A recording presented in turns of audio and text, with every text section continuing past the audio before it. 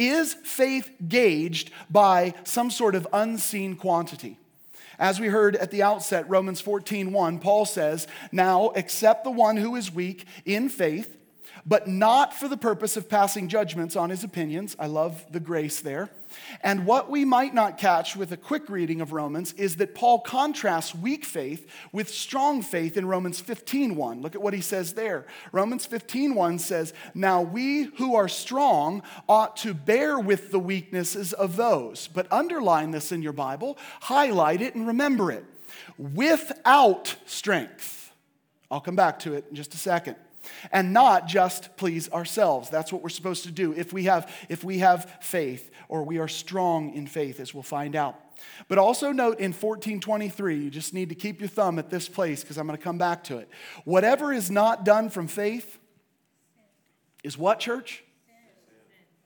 Whatever is not done from faith is sin. So again, the question is faith, is trust a measurement?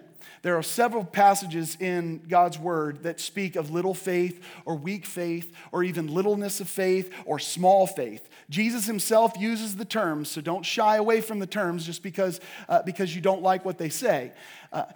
Jesus actually uses these terms against Peter. He says, "You of little faith." He uses them against the disciples at large, and he uses them against the entire generation at one point. But in each of these passages, the question we have to ask is Jesus referring to a quantity of faith, or is he showing people, listen to me, is he showing people that in that area, they lack faith or trust in him completely? What is he asking? What is he getting at? Dr. John Lennox, he's a professor and theologian. He's also a mathematician, so he's smarter than I am. Wrote his book, Determined to Believe, which is just a book on God's sovereignty and man's freedom. I'd recommend the book. It's phenomenal. But he says this about faith in his book. He says, "The crucial thing about faith is its location, not its quantity. In whom do we place our faith, not how much faith do we have?"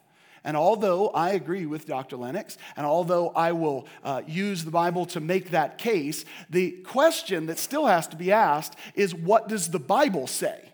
Not what does John Lennox say. I love the guy. I think he's brilliant. But it doesn't matter in the end what he says. It matters what God has said. So, is faith gauged by a measurement? Some sort of scale that we're measuring on? The answer is no. The answer is no. Let me prove it to you. In Matthew chapter 17, verses 14 through 23, a man comes to Jesus. He's falling on his knees. He's praying, or he's asking Jesus to heal his son. The father describes his son's sickness. He describes what's going on. He's having these seizures. He's throwing himself into the fire. He's throwing himself into the water. And so he describes this sickness to Jesus. And then he tells Jesus that he brought his son to the disciples. He said, "I brought him to your boys, and they couldn't cure him." That was the term there. They could not cure him. That's an interesting phrase that he uses there. But Jesus in verse 17 reprimands his guys, okay? So the father comes, says, "This is my boy, he's sick. I took him to your disciples. They couldn't do anything." So Jesus turns to his disciples and reprimands them. And listen to what he says. This is one of the most harsh reprimands you'll ever hear in Scripture. He says, "You unbelieving and perverted generation, how long shall I be with you? How long shall I put up with you?" I'm trying to work that into a Sunday message. I can do it when it's Jesus' words, but I'm trying to work it in for me, and I just don't think I have the heart yet for it. But so Jesus reprimands them. He just hits them pretty hard. And then Jesus asks for the boy, and what does Jesus do? He heals him. He heals him. In spite of what is criticized next. This is fascinating to me. He doesn't really care about what comes, what is in them, whether their faith is strong or not. He cares about proving who he is. But look at this. The disciples then come to Jesus in private and they ask him a question.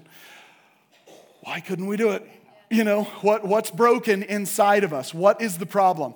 What does Jesus say? This is where we get these ideas of a measurement of faith. Jesus actually says these words. They're real. They're there. You can see them. Because of the littleness of your faith. Because of the littleness of your faith. And you're going, wow, yep, that's what I've been taught all my life. The reason why something's not happened is because of littleness in my faith. But what does Jesus say right after that? For truly I say to you, if you have the faith the size of a mustard seed, you can say to a mountain, move from here to there, and it will be moved. And then look what he says. He says, and nothing will be impossible for you. Now, let me ask you a simple question. If the faith the size of a mustard seed will enable me to not face anything that overcomes me, that makes sure nothing is impossible, why would I need more than a mustard seed? I don't, because Jesus never said so. It's just a goofy idea that we have read, again, like I started at the beginning, out of context for far too long. Now, just looking at the surface of this, it does seem like he says, well, littleness of faith, that means a measure. But 17 tells us the answer to this. Jesus' reprimand to his disciples was what? That they were an unbelieving generation, not a little believing generation. He says you are an unbelieving generation. He didn't say they just didn't have enough belief. It also doesn't make sense with Jesus' word of the faith of a mustard seed, but I'm going to come back to that and hit home on that in just a second. But we've got more to go through because there's some challenging ones ahead. Next is the most famous probably passage of Jesus' criticism of little faith. He calls out Peter walking on the water, right? Matthew 14. 22 through 33. Jesus' disciples set out on their boat, and I love this terminology in the scripture. It says that they came up against a contrary wind.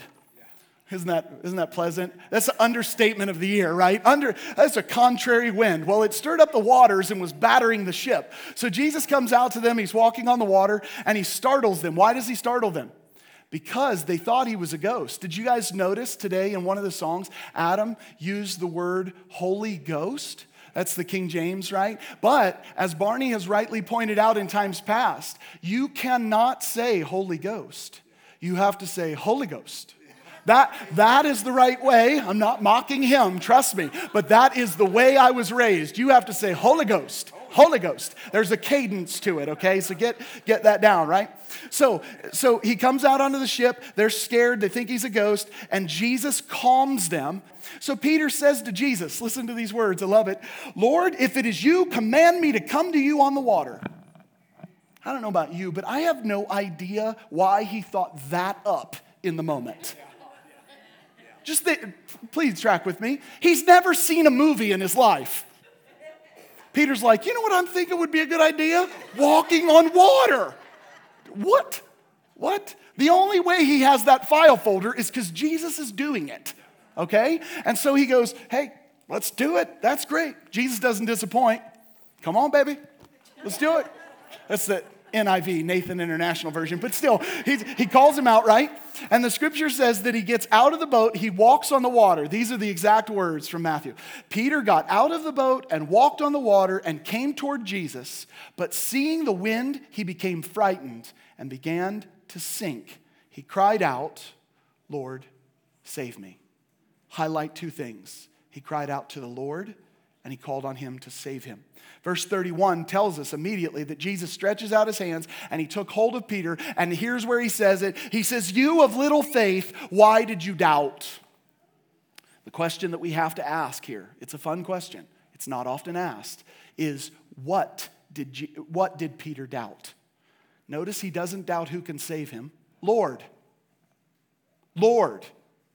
save me. He doesn't doubt who Jesus is, and he doesn't doubt who can save him. What he doubted was that Jesus, or anything else for that matter, could continue to enable him to walk on water. Peter's little faith was not somehow that his faith-o-meter had the fuel light come on. He didn't reach this low level and all of a sudden need to go to the gas station. That's not what's happening. If this is our problem, then the question we have to ask is, what level of faith does one need to stay afloat? If nothing is impossible with the faith of a mustard seed, how much more do I need to walk on water? You see, we can't answer that question because the Bible doesn't answer it. Because the Bible doesn't know what we're talking about.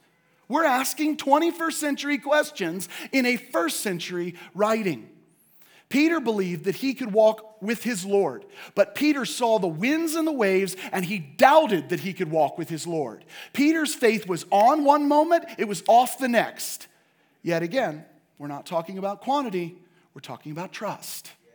Does he trust or does he not? The list goes on, church, in the scripture. And in every case, we see the exact same thing in its context. In Matthew 6:30, Jesus instructs us not to worry about the things that we need in this life. And then he calls out those who have little faith as those who don't trust him for tomorrow. In Matthew 16:8, Jesus calls out his disciples for being men of little faith because they discussed among themselves that they had no bread. When Jesus was talking about, again, something completely different. He was talking about the leaven of the Pharisees and the Sadducees, but he condescends to their stupidity. I love this because he does this to me all the time, right? He condescends to their stupidity and he reassures them. If you study Matthew 16:8, he actually looks at them and says, "What part of our history together makes you think I won't feed you?" He says, I fed the 4,000, I fed the 5,000, how much food was left over? And you're complaining about bread? What? What's going on with you guys?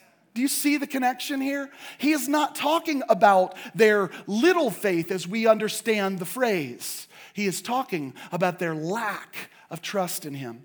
This idea throughout Scripture is clearly understood, again, by the context. Little faith, weak faith, small faith has nothing to do with it landing on a scale. Instead, it is an idiomatic phrase that is translated, you don't trust God at all.